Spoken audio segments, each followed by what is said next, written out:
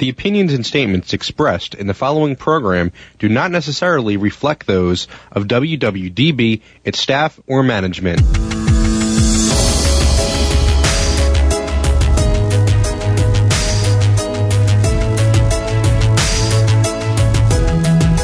All right, ladies and gentlemen around the Delaware Valley, welcome to Legal Talk with Jeff Nerenberg. Jeff, how are you, sir? Really excited to be here, Joe. We have a really, really great show today and a special guest. We do. And, you know, it's a great opportunity for you and I to be live in the studio. It's so cool. Even though we've done some live shows before, a lot of times we're, at on location at the office. And I can't think of a better reason to go live and to have this special broadcast than today's guest. And so, if you will, because I know you're somewhat acquainted with her, and all seriousness, world-class psychologist, therapist, counselor, couples counseling, personal counseling, and of course, acclaimed author. If you will, Jeff, take it from there. Thank you very much, Joe. I've circled this date on the calendar for a while. We've had legal talk and we've thrown the ball around about the law and current events and sports. But today, I have the pleasure to introduce my wife of more than 25 years, Dr. Alyson Nerenberg. And not only is she an acclaimed psychologist, she is a published author. And her book just was published and launched on May 1st called No Perfect Love: Shattering the Illusion of Flawless Relationships. And I'm so proud to introduce Alyson, who has been a therapist for more than 30 years. She has had therapy with individuals, couples, all types of people in group settings, individual settings. And she has written a book that I think applies to all of us and can make people's lives better, but certainly make people's relationships better, whether they're in them or not in them. She has words of advice, and I'm so pleased to have you here today, Alyson. There you go. That's Matt right there. Welcome to the broadcast, Alyson. Thanks. I'm really glad to be here. It's kind of a surreal experience doing this with my husband. Yeah. Well, it's great. Well, by the way, your husband is a natural. I'm so proud to have him as a co-host. And by the way, congratulations on the book. Phenomenal. But before we get into the book, tell our listeners a little bit about yourself as a psychologist and as a therapist, a little background for the listener. Sure. I have a private practice in Chestnut Hill where I see individuals and couples and do a lot of relationship counseling. And I have several people that work with me there. And I've loved it. I love being a part of people's stories. Yeah, and I can tell you that, I'm in the process of finishing the book, No Perfect Love, and I've been married since 1985. Okay, and I'll say that when I'm reading, of course, back in 1985 when we got married, I can only imagine what everybody was thinking in the church that day. But I will tell you this: when I read the book. It's such a good read. It's such an easy read. A lot of common sense, conversation, but, a lot of, listen, some questions, that are the hard questions that, keeping it real. Okay. So if I was to talk about the book, I'd say keeping it real is a big part of it, but also it sets you up for success. When you talk about what inspired you, to do the book, number one, and then number two, to go in this particular direction and comment on the title, if you will. Yeah, sure. It's a lot of questions. Yeah. Right. I think but they all, I wrote them down and I'm going, they all kind of overlap. I'm just going to go for it. But please do. I love to go through them as best I can. Sure. So first off, I've always loved books. I've been a reader. I've been somebody who wrote as a kid. I was that kid that kept a journal. It's a part of who I am. Sure. But I never thought I'd have the time, the energy to pull off writing a whole book. Sure. And how I did it was really interesting. That I had gone to a continuing education class for psychologists, and they had us talk to the person sitting next to us and say a goal we have in life and what stands in our way. And I said, oh, that's easy. My whole life I've wanted to write this book.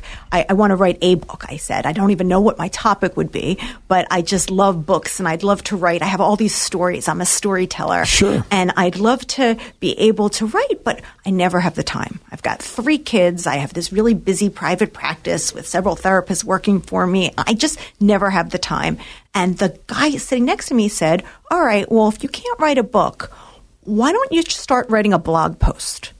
So I was like, all right, I can do that. And he said, if you write 1 blog post a month, in the year, you have 12 blog posts, and there's your book. And so I thought, all right, I can commit to 1 blog post a month. So I started writing blog posts, and after a year and a half, I had 18 blog posts. Wow. I wrote about my life. I wrote about my marriage. I wrote about having kids, about my patients. There was no rhyme or reason to it, but whatever was on my mind. And I reached out to a friend of mine in LA who was an author, and I said, I have these blog posts. I don't know if it's a book or what it is. And he said, why don't you send it to an editor? And I know this guy who's a friend of mine who's going to read it, and he'll give you an honest opinion. If he thinks there's a book, he can start off editing it. If not, he'll tell you that. Sure. And so I reached out to this guy. I'm like, he's a friend of a friend. I can do this. Yeah. And he said, yes, there's a book. And I said, I don't even know what the theme is. Right. And he said, it's easy. It's letting go of the illusion of perfection in our relationships. And I said, oh my goodness, I've been writing this book without even knowing I was writing this book. Yeah. This is what I've been dealing with and struggling with in my own life. Sure, no question. I mean, and Jeff, you and I have talked about it. I mean, that theory and that concept alone frees you up in a lot of different ways, because everybody puts so much pressure on themselves because there's no blueprint for a marriage. When you get in there, you take your own impressions, and all of a sudden, everybody tries to be perfect, and it's just so hard. Yeah. It's so much pressure. Alyson finally wrote a book to tell people you don't have to be perfect. The process is more important than the actual results. And I think this is legal talk with Jeff Nerenberg, but lawyers, doctors, all professionals can all relate to this book, because relationships are the key to the foundation of everything that we do. Whether it's with your client, with your staff, all the lawyers that you deal with, judges, it's all about building relationships and managing those relationships. And obviously, how you manage those relationships determine how successful or unsuccessful you're going to be. So I think that, the legal community, the medical community, all communities can get something from No Perfect Love. And I'm happy that Alyson got it out there, and I think it's going to do wonders for people. Yeah, I totally agree with that. I think as a man, and typically you would think, I was reading it last night, and I was in the middle of asking some of the questions. I was going through some of the questions, and some of them were hard questions. Some of them were you're talking about almost a litmus test of how to find out where you are in your relationship. And the first thing, my wife can't wait to read it, and I got to one of the questions. I'm like, okay, she can't read that question. Not good. But as I got through them, it made me realize, obviously, we clearly have work to do now. And at the same time, keeping it real. You talk about honesty. You talk about how you and Jeff met. Yeah. Okay. You really laid it out there on the line. When I was reading it, and I said to Jeff earlier today, okay, they're definitely, but when you're writing a book like this, you're talking about honesty, and you're talking about, keeping it real. You kept it real. Of course. I can't ask my patients to do work that I'm not doing, and I can't be not authentic in what I'm writing, because I know if I was reading a book, I'd wonder, who is this author and why is she writing about this? So I try to share some of my own life experiences and what's gone well, what hasn't gone well, and putting it out there. I mean, when I think about the book, I think that it's, it is for everyone. What I love about it also is that you break it down with there's not a chapter in a book where you're reading for 3 straight out. You put paragraphs in and you headline them. And therefore it was easy. You can jump around in this book. It's an easy to read book. Yes. You can pick it up at any point. It's not a show where you have to watch the 5 other shows in order to understand what's going on. There was a show called Lost, and I used to get lost all the time because I didn't see the other 5 episodes. But this is a book where you can read chapter 5, chapter 11, do the exercises out of order, and still get a lot out of it and not be confused. In reading the book, Alyson, I wanted to talk. There's a lot talked about with professional athletes. How did that start? And tell us a little bit about their struggle to overcome trauma and perfectionism. Well, it's funny because I am not what you call a sports fan. Living in Philadelphia with a father who is a diehard Eagles fan. And him as a husband. A husband who's a diehard And all Eagles my friends. fan. And all our friends. It's Joe. Yeah, he has the man cave in our basement where it's constantly filled with men watching games. Right, absolutely. And it's just never been my thing. Sure. You know, there's a lot of things I'm interested in. I love movies. I love television shows. I love pop culture. I'm reading this book. Right. Very She much loves so. food and cooking. Yes, Right. but you know what? Sports hasn't been my thing. So it was really pretty funny. I was home one day. One of our kids was sick. This is about 15 years ago. And I got a phone call from the NHL. And it was the medical director from the NHL calling me and saying, I have this referral for you. He's a really big name hockey player. And he's failed with a bunch of different therapists. He didn't connect with them. He's got a lot of anger issues. He's really very, very well known. And people have been intimidated. I didn't even know the name. Right. So he calls me, came in. We worked together for about 2 years. Wow. And in that time, to me, he was just another person struggling in a marriage, another person struggling in relationship issues and, you know, having some family of origin problems. And he was somebody I really connected with. And he then spoke about the work to his other teammates. Sure. So I started getting other hockey players and then soccer players, and I got some on the NBA. But it's just funny because my son loves sports, my husband loves sports, and for me, I didn't even recognize the name. By the way, Which drove me crazy. But what's I funny? wouldn't tell him anything. But He'll what's like funny forget. about that is it's probably where the connection came in. You know what I mean? Because you were sitting there trying to focus on obviously the issues instead of being kind of starstruck and sitting there going, tell me about what's going on with your wife. She's the opposite of starstruck. And by the way, tell me about how you scored that goal against the Bruins. That's really important. Did you sleep well after that? But having that, how do you establish when you have a client? And a lot of this is in the book, but making that initial connection with somebody and establishing that trust because I'm assuming that the book is an extension of your practice in a simple way where people have that luxury of being able to kind of learn about themselves and when they read the book. But talk about it in person when you're with a client where you're establishing that trust.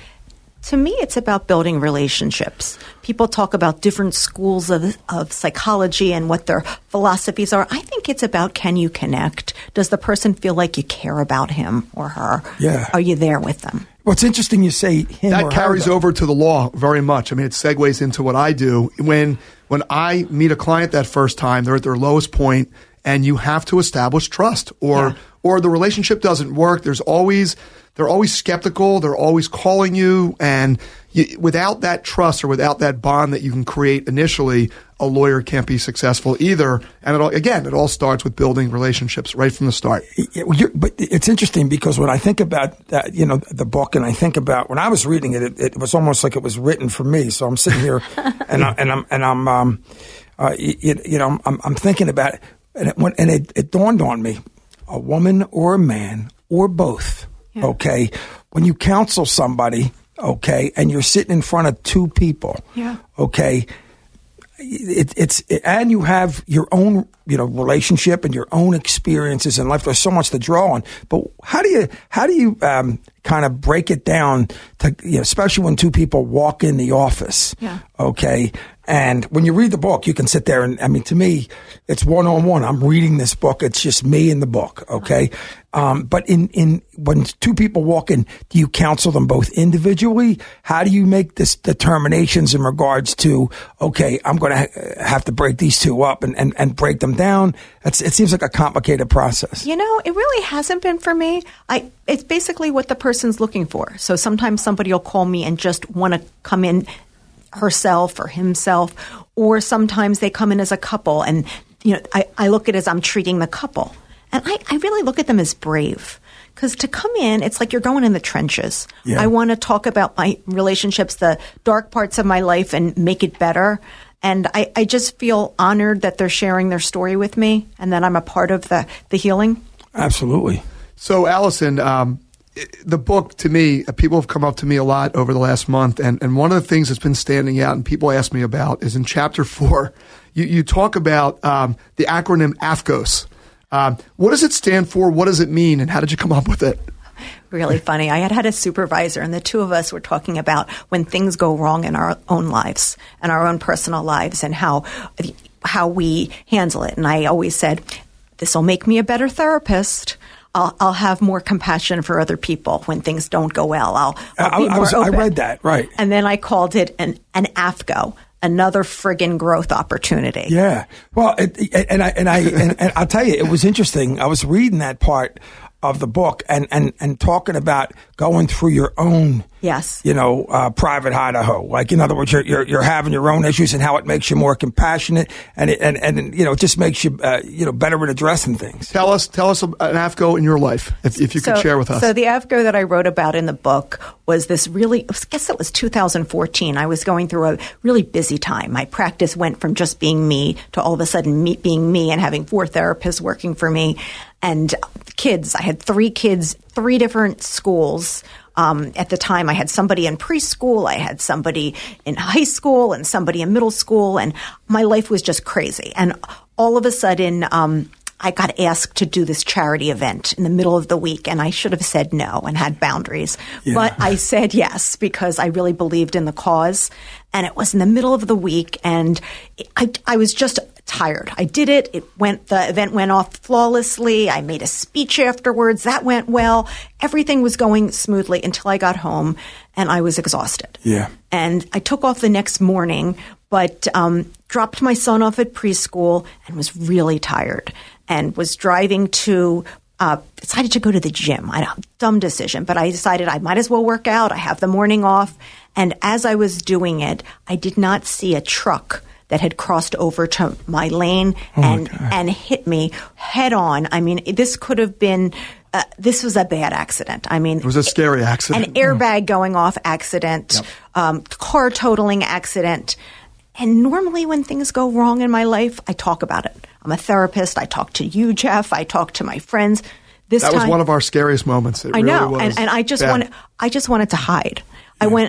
I went under my own covers, and I didn't want to talk about it. I didn't want to get back in a car for a week. I was just really traumatized. Yeah. And my AFCO, my takeaway from all this was I needed to slow down. I needed to take some time off from work. I needed to take some social things off of our plates. And I did. I took the summer, and I took a month off from work. I just slowed down, and I really looked at this as an opportunity to take some things off my plate. And also, I developed a lot more compassion for patients of mine who'd been through trauma or accidents. That was really great.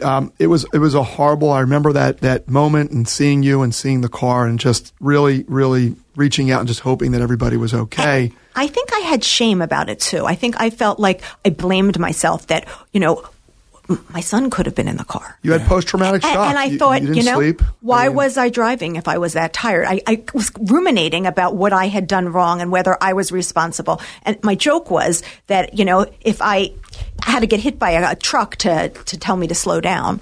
But it was really a pivotal moment in my life. Yeah, and it is that type of trauma. I imagine you can pretend like you're okay and move forward. I'm sure it's happened to all of us in one way or another, whatever.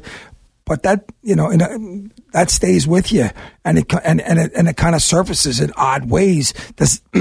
when you're in that type of situation, excuse me, when you're in that situation, talk about how it impacts your relationship at that point, because now you're going through something personal and, you're trying to do everything at one time. You now have, by the way, and I'm sure with the kids. Oh, yeah. That, in other words, tomorrow's school. Yeah. You still got to get up and be a mom. And we have to be a parent. A family, right. I was pretty lucky because I went through the trauma. Within a week, I was back to my, maybe a little bit slower, but myself. And I think it was, you and I talked about it. I, made some decisions to take some things off of my plate.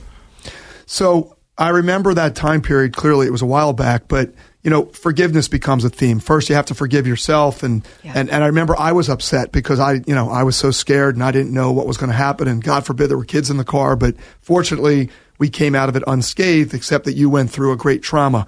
Speak about forgiveness, the idea of forgiveness. It's a big part of the book, and specifically, one of our favorite shows is Ted Lasso, and how forgiveness tied into Ted Lasso and how meaningful that was when we saw that on Apple TV and that show Ted Lasso that I think is the best show on television right now. So my husband's great. We get along really well, but you're reactive sometimes.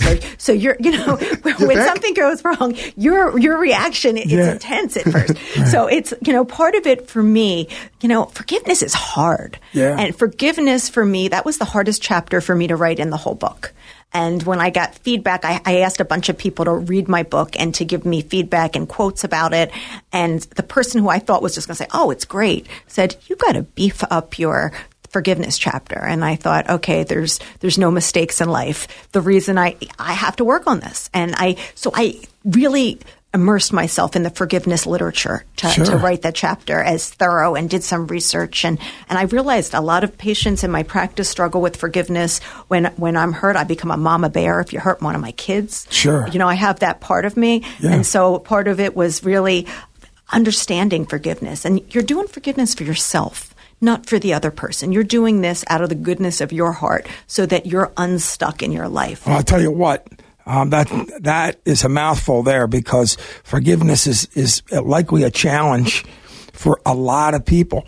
Also, speak about Ted Lasso, though. Remember the episode that we both loved so much. Talk about it and why it applied to that chapter so much. So throughout my book, I used a lot of popular culture. You did. I loved it. Movies and TV shows, songs that really spoke to me. And that show Ted Lasso, probably more than anything we watched during the pandemic, that really, moved me, because it really...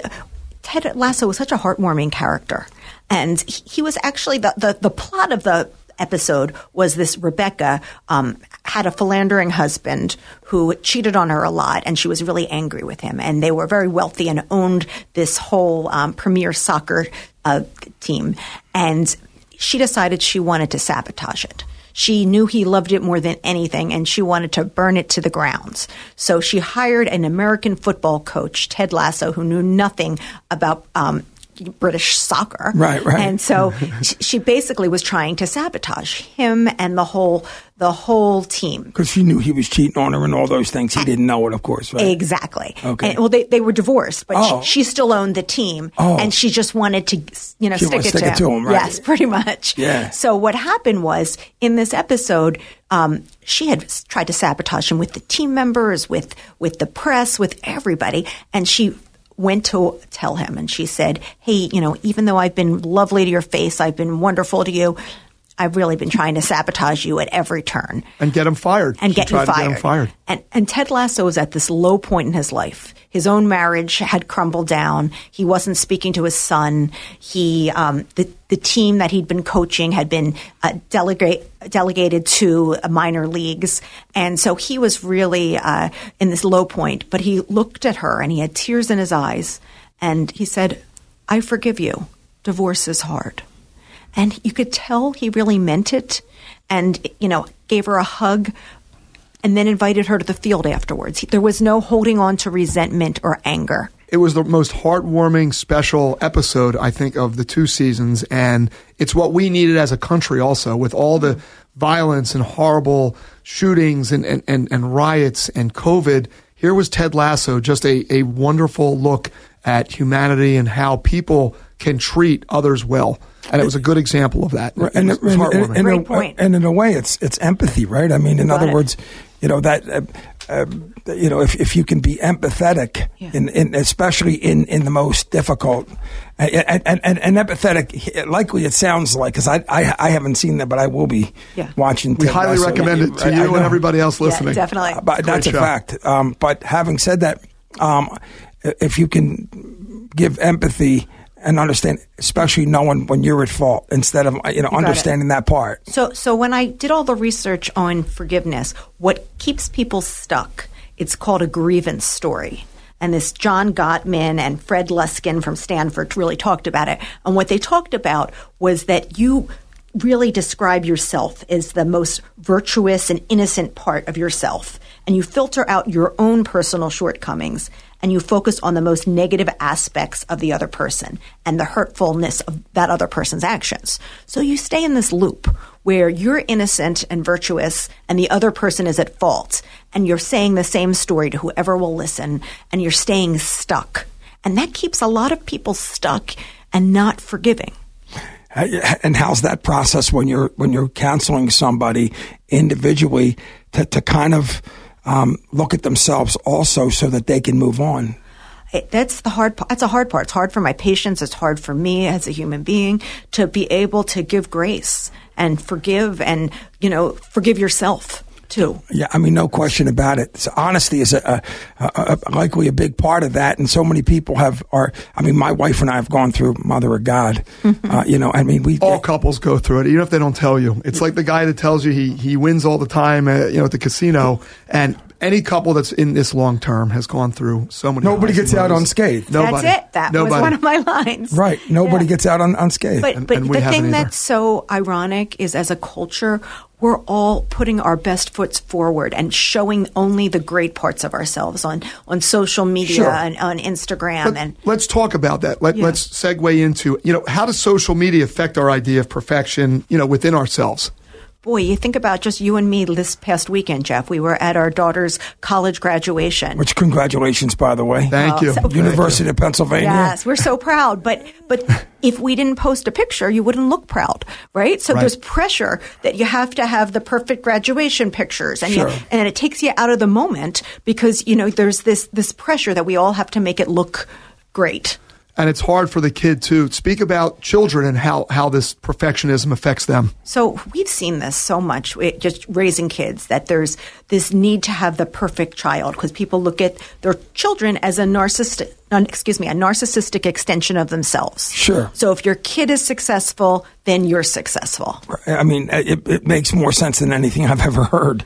Do you advocate for your patients to limit social media? How do you have them manage social media? In obviously, it's such an important, integral part of our lives. But how do you manage it with your patients and couples? There's been it's a good question, Jeff. There's actually research on it, and the research says there's a study in 2016 by the National Institute of Health that said the more time people spend on social media, that the more depressed and anxious they are. The people who are spending the most time are actually 3 times as anxious, lonely as people who aren't on social media as much. So I think setting limits about it. And we all get that FOMO, that fear of missing out if we're not at an event or when you see how great it looks. So it's really limiting that and the exposure. And you talk about yourself and how the children are impacted, okay? Yeah. Obviously, the two of you are professionals, and the kids are amazing. By the way, I was fortunate enough to be at the book release party in Villanova. Thank you for coming to that, Joe. It was a great event. Mother of God, your daughters were the way they spoke were unbelievable, and your son even. My 11-year-old even chimed in. He wanted to be part of it. That's right. Yeah, I was surprised. It was incredibly impressive. But having said that, you talk about social media. A lot of times, social media people are not exactly who they would be. When you're in public, some people say things on social media, or put, and it does put a lot of pressure on. And by the way, there can be a lot of social pressure on social media. I mean, that impact lives in ways you could never imagine. But even more than social media now, it's like these parents, it's not enough for their kids to be in a club.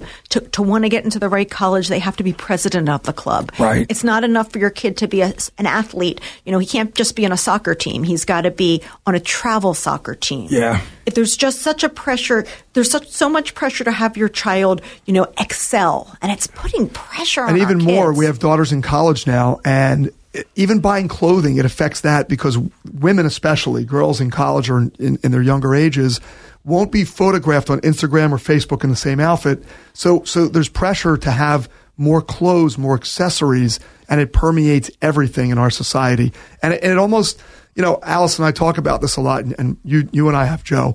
Living in our generation, growing up and being a child of the 70s and 80s, was actually so much easier because none of this was there. I mean, you had clothing, you had what you had, but you just didn't know. You weren't showcasing, really globally once, you know what I mean? You're not on social media on a daily basis. You had your friends, you made a plan, you wore your clothes, you had your activities, but there wasn't this constant pressure to look and feel and be perfect. And I've always said that this generation, especially the one my son's growing up in at 11 years old, is unrecognizable to what the three of us grew up to. How does social media impact relationships?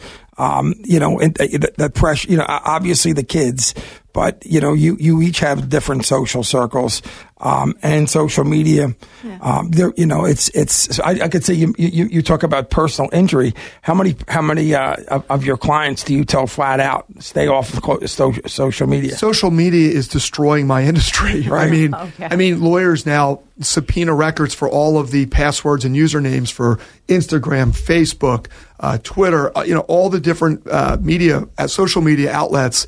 And so much of that information is just so damaging to the point where it can ruin a case. Does it impact relationships?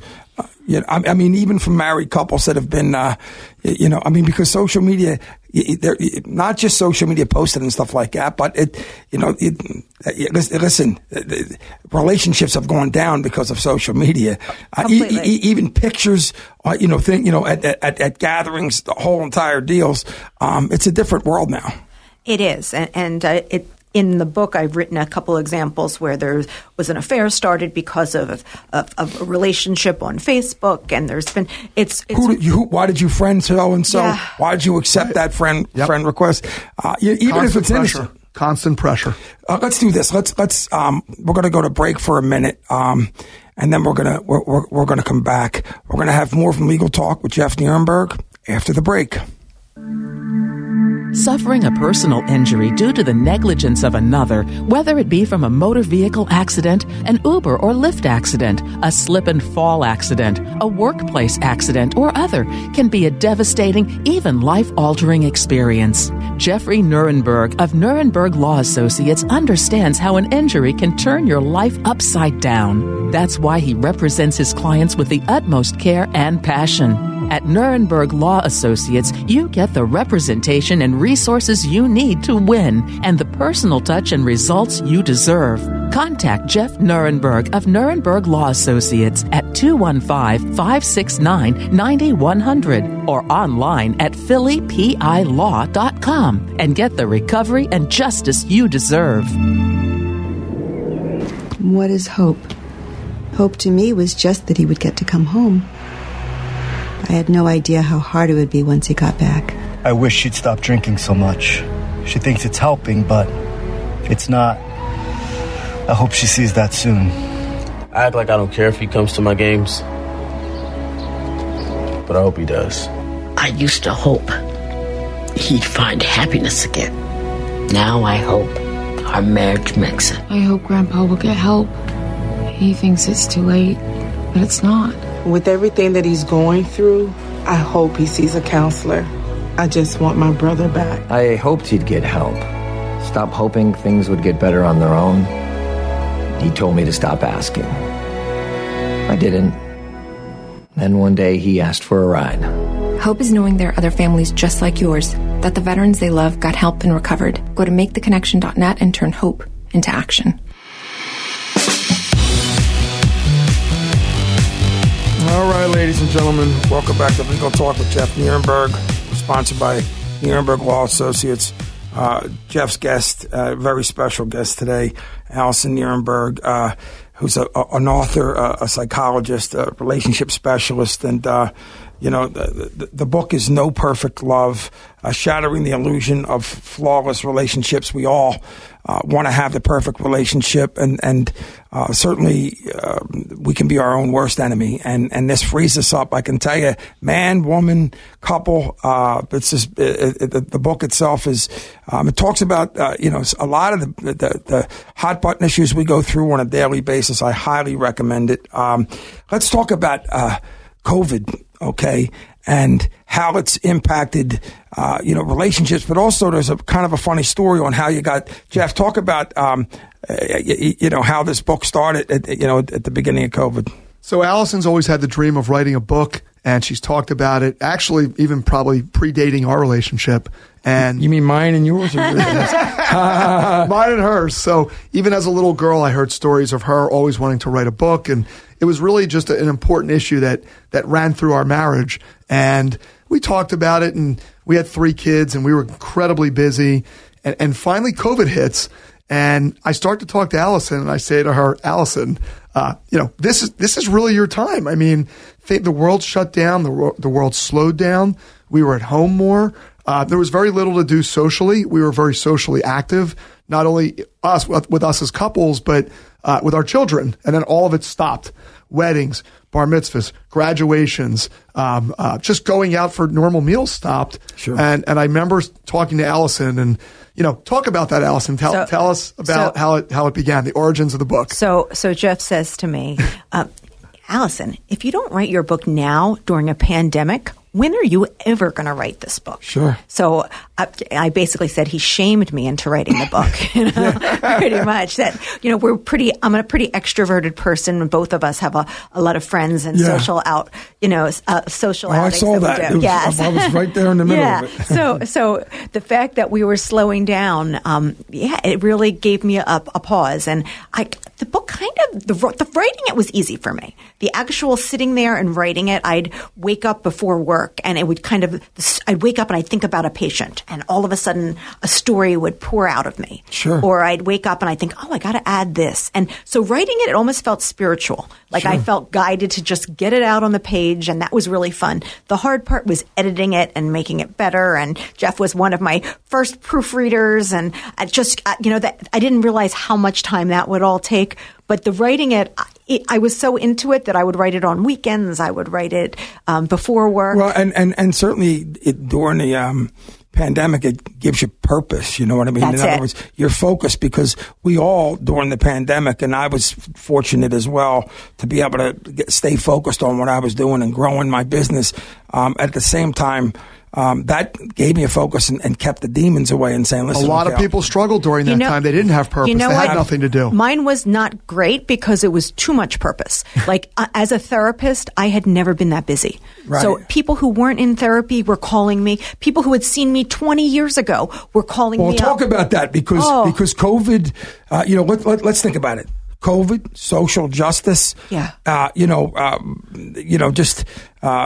all these being in with your partner. I don't care how long you've been married or not. It might now all of a sudden you're living on top of one another. Mental health. Everybody's working remotely. Talk mental health. Mental health came to the forefront more than ever the last 2 years. And as a lawyer who's witnessed, a wife who's a psychologist, yes, she's always been busy, and yes, people always needed her, but I believe it was times 100 in the last 2 years. Talk about that. So I'm tired. It really tired me out. But it was good because there were people who I hadn't seen who were doing well, who I'd seen 5 years ago, who all of a sudden living together in close quarters. Oh my God. Their marriages were in trouble. There were people, addictions were rampant. Oh my God. And you're an addiction specialist, correct? I am. But there was that, and people who eating disorders were strong. People just were struggling, and there was isolation and loneliness, and so I couldn't get any work done at my house. So I would go to my office in Chestnut Hill, and I felt like I was the only person in Chestnut Hill. Sure. Because I just needed a quiet place, because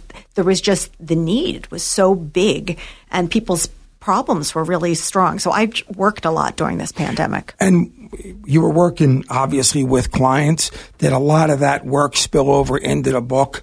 in regards to, okay, this is a whole new ball of wax here in regards, because there's obviously you talk about that the coronavirus lessons in the book. Yeah. I mean, there's no way, you're writing a book that would have been a different book 2 years ago now. Completely. And I felt like it changed how I did therapy. I still prefer in person. Sure. And I see some people in person, but there was all of a sudden teletherapy, and I was doing sessions through Zoom, and you'd listen to things differently. Even people just were isolated. Talk about what you had to do to get people to actually leave their house, and some of the sad stories that you heard during this time. Well, there became a lot more social anxiety and fear. So if you think about our kids and our college students, there was just so much fear and people not wanting to leave, or people who had some social anxiety before. It just got amped up. And it just became a totally different world. Now, this is going to be the fastest hour in radio because we only have about 12 minutes left. Matt, do me a favor. Cancel the rest of the shows for today. We're going to roll with this one. We got 2 more hours. Thanks in advance. Naturally, Sam walks in right as soon as I say. Having said that, that the pandemic, and you cover it so beautifully in the book. By the way, I just want to name some of these chapters.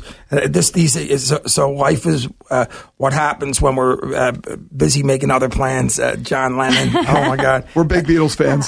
So am I. If you haven't noticed, the love you take is equal to the love you make. Oh man, I mean, literally speaking, the pop culture's all over. You also touch on 12-step programs, and there's a lot of relation in those areas. But Jeff, you wanted to hit a couple areas real quick. Sure. Because there's so much to talk about. We're not going to get to it all today. We could do 2 or 3 shows. We are going to try to fit it in. We are going to do it. We are going to do more. But Alyson, I wanted to talk to you. We've talked a lot about COVID, and what's it like to date during COVID? I mean, a lot of people, were isolated at home. Young people couldn't get out. What was dating like, and what did you advise some of your younger patients or just people that are recently divorced about dating, and what exercises did you suggest to them? It was a lonely time for a lot of people who weren't in relationships. So people prioritized what's really important. And if they weren't in a relationship, all of a sudden trying to find somebody became important. And so much of dating is now done by dating apps. Right. And so there's been, there were Zoom dates. There were people who were screaming across the park at each other, on dates. It was a really odd time. But one of the exercises, and throughout the book, I tried to sprinkle exercises that people would want to do at the end of the chapters. But I had one in particular that I came up with where the concept of dating is similar to following traffic lights. So what it's really about is setting boundaries about what you're looking for. So I called it red lights, yellow lights, green lights. So the red lights are behaviors that should end the relationship. So if somebody is using illegal drugs, or if somebody's still married, or violence or something. Yes, these are deal breakers. Right. This is stop. Do not date this person again. Obviously. Right. And then there's the yellow light behaviors, and that's proceed with caution. That's when you have to find out more about this person over time. So if a person's constantly 30 minutes late and you're not feeling valued for your time, it might not be a reason to break up, but it might be a reason to slow down and find out more. Is this person selfish in other areas or not? Yeah, right. And if you have a healthy lifestyle and the other person never goes to a gym or smokes, that might not be a deal breaker, but it might be, let's see if we're compatible. Yeah. Let's find out more information. And then there's the green lights, which is exhibiting positive behaviors for a healthy relationship. So that's if somebody has similar interests to you, or they say they're looking for the same type of relationship that you are. And if somebody's consistent, if their actions meet their words, if they seem reliable. And to me, you said a mouthful there, and a lot of times people have to look at their own self and value their own self to make sure that they don't settle for something. Especially you talk about during the pandemic. Yeah. It was such a crazy world during that time. I can only imagine what it was like, and to have those. But you mentioned boundaries in the book several times, and I mean, and they are unbelievably important. They're doing good times and bad. Yeah. Have a lot of people come to you and use you as sort of the arbitrator or the judge? I mean, they want to know about these relationships, and they kind of come to you, and you give them an opinion, don't you? Well, I don't want to be one of those nodding Buddha therapists. Are we go or are we not a go? Right. Right. So I use myself. I'm authentic, but I also feel like that sometimes people look at me to come up with whether they should leave their relationship, whether they should stay in their relationship. I was reading about it yesterday in your book, and I wonder what she'd say if we should do. I'd call up Elaine. I don't think we're good. I don't think. Wait a minute. I'm on the next chapter. I think I can make. She'll give a strong opinion though, and a lot of therapists. I think just from my observations of popular culture, psychologists don't always give an opinion. They listen, and they don't really ever guide or give you any advice. You touch on the topics. You touch on the red flags, on a lot of the button points that, to me, are signals of where you need work, and where you can work together, and some of the realities in life. A lot of things I read in the book confirmed a lot of things. There was a lot of, I can relate to this type of situation, and I'm human. I'm a human being, and that is, when you talk about not being perfect, that isn't, it's in some cases whether we're perfect for one another, but we're certainly not perfect. This book needs to, people need to read this book and actually try to do some of the exercises. It's hard work. Yeah. A lot of men, I can say, probably aren't going to be thrilled to do it, but if they do it, a lot of good can come from it. I mean, obviously, some of it is hard work, but people will grow from this. You say that, but I think more than half of my patients are men. I work with just as many men as I work with women. And I think men, it might not talk about being in therapy as much, but a lot of them have could benefit from having somebody to run things by and to a safe place to really look at what's important and prioritize. Yeah, and as a man, and we've gone to couples counseling, my wife and I, years back, and it wasn't hard. I ran into a buddy of mine in there. It was amazing. I recognized the voice in the office, and he walks out looking at me, and he looks and he goes, "Hope you make out better than me, right?" And he was a real tough guy. And I'm like, everybody needs therapy, whether it's individual or couples therapy. I mean, this is a living, breathing organism, your relationship, and you need to work at it. And therapy is important. And as a man, I felt like the relationship that I had with our therapist, who was a woman, was amazing. And I first walked in and I was thinking, I'm going to get my butt kicked here. But it was a dynamic that was really important, and I thought it went well. So I have to tell you, things are changing. The stigma of therapy and going to therapy used to be so pathologized, and only couples in trouble go. Harry Styles talked about thanking his therapist, when he was performing. It has become mainstream. Yes. It is a mainstream eye doctor. Yes.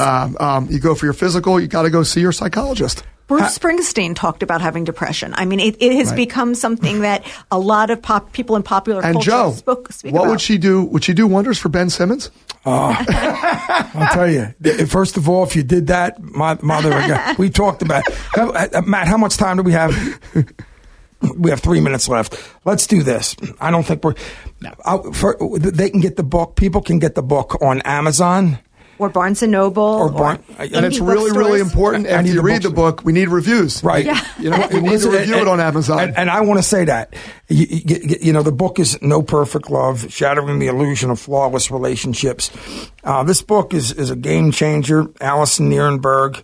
And I would say if you do it, if you get an opportunity to read the book, and you can get the Barnes and Noble, the bookstores, and of course on Amazon, write a review on Amazon, because you know what you're doing is giving somebody else the opportunity to find this book, and it's a game changer. It's men, women, couples alike. It's also going to be available as an audiobook. When does that come out, Alyson? Hopefully the end of June. So when you're in the car, when you're in the car or in the plane, wherever you are, you can listen to the book. So there's really no excuse not to listen or read it. No question about it. Well, Alyson, congratulations. Thank you so much. I'm honored to have you as a guest, and this is amazing. And hopefully we get to do this again. And this book is just a start for you, and I think that you will help change lives. Oh, thank you very much. This has been an honor for me to be on your show too. It's our pleasure. Well, another one in the books, but a special one, of course. And by the way, congratulations to you too, Jeff, because I know you've really, we're a big supporter of Alyson's during this, and I know you're incredibly proud. And it was one hell of a project. And I always say to people, we talk about authors, but think of the hardest class you ever took in school. And again, make it a PhD level class and make it go on for 2 years. And that's what it took to write this book. So I'm grateful to my family's support. Honestly, it wouldn't have been as good a book if I didn't have you proofreading it, if I didn't have Marissa telling me to add more of myself to it, if I didn't have Amanda telling me. It took a village. It took a killing to be, if we remember the movie. Well, everybody. And I'll tell you, at the launch party, it was a family affair. Yeah. And to me, I was just proud to be there and excited about this show. One thing about a book like, No Perfect Love, you ask yourself, how many people can it impact? Well, think about it. We're all in relationships, and nobody gets out of this thing unscathed. And having the courage to learn and educate yourself on real life examples, but some hard moments and hard lessons learned, and facing, what you got to face together. So, on behalf of Alyson Nerenberg and of course our host, Jeff Nerenberg, I want to thank everybody, for tuning in to Legal Talk with Jeff Nerenberg. Fantastic show. On behalf of Jeff, I'm Joe Docker. I want to thank Matt Menarek here at the studio, for making it all happen. On behalf of everybody, ladies and gentlemen, I'm Joe Doherty. Have a great day.